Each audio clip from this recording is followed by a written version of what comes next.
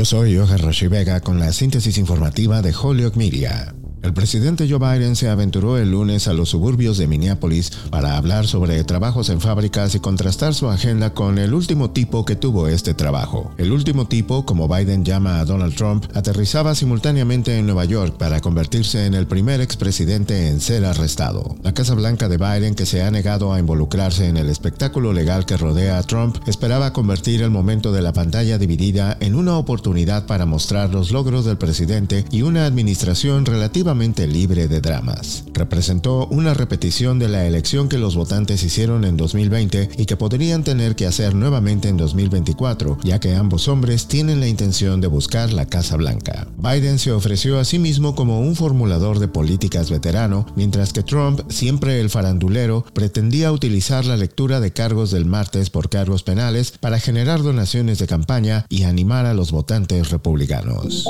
En otras informaciones y como parte del proyecto de arte público El Corazón de Holyoke, Nueva Esperanza y Amherst han traído desde Puerto Rico a 4 artistas parte del Colectivo Moriviví, una colectiva de mujeres artistas visuales y activistas quienes están trabajando en un nuevo mural, el cual se instalará en el Distrito Cultural Puertorriqueño de Holyoke una vez esté completado a finales de abril. Durante el pasado fin de semana, la comunidad se dio cita para pintar junto con las artistas diferentes secciones del mural y este martes 4 de abril, el Colectivo Moriviví está invitando nuevamente a la comunidad a que participen de esta experiencia para pintar en conjunto los segmentos restantes de La Cultura es Poder desde las 3:30 de la tarde en Nueva Esperanza, ubicado en el 401 de la Calle Main en South Holyoke. Yo soy Holyoke Media y esta fue la síntesis informativa de Holyoke Media a través de WHMP.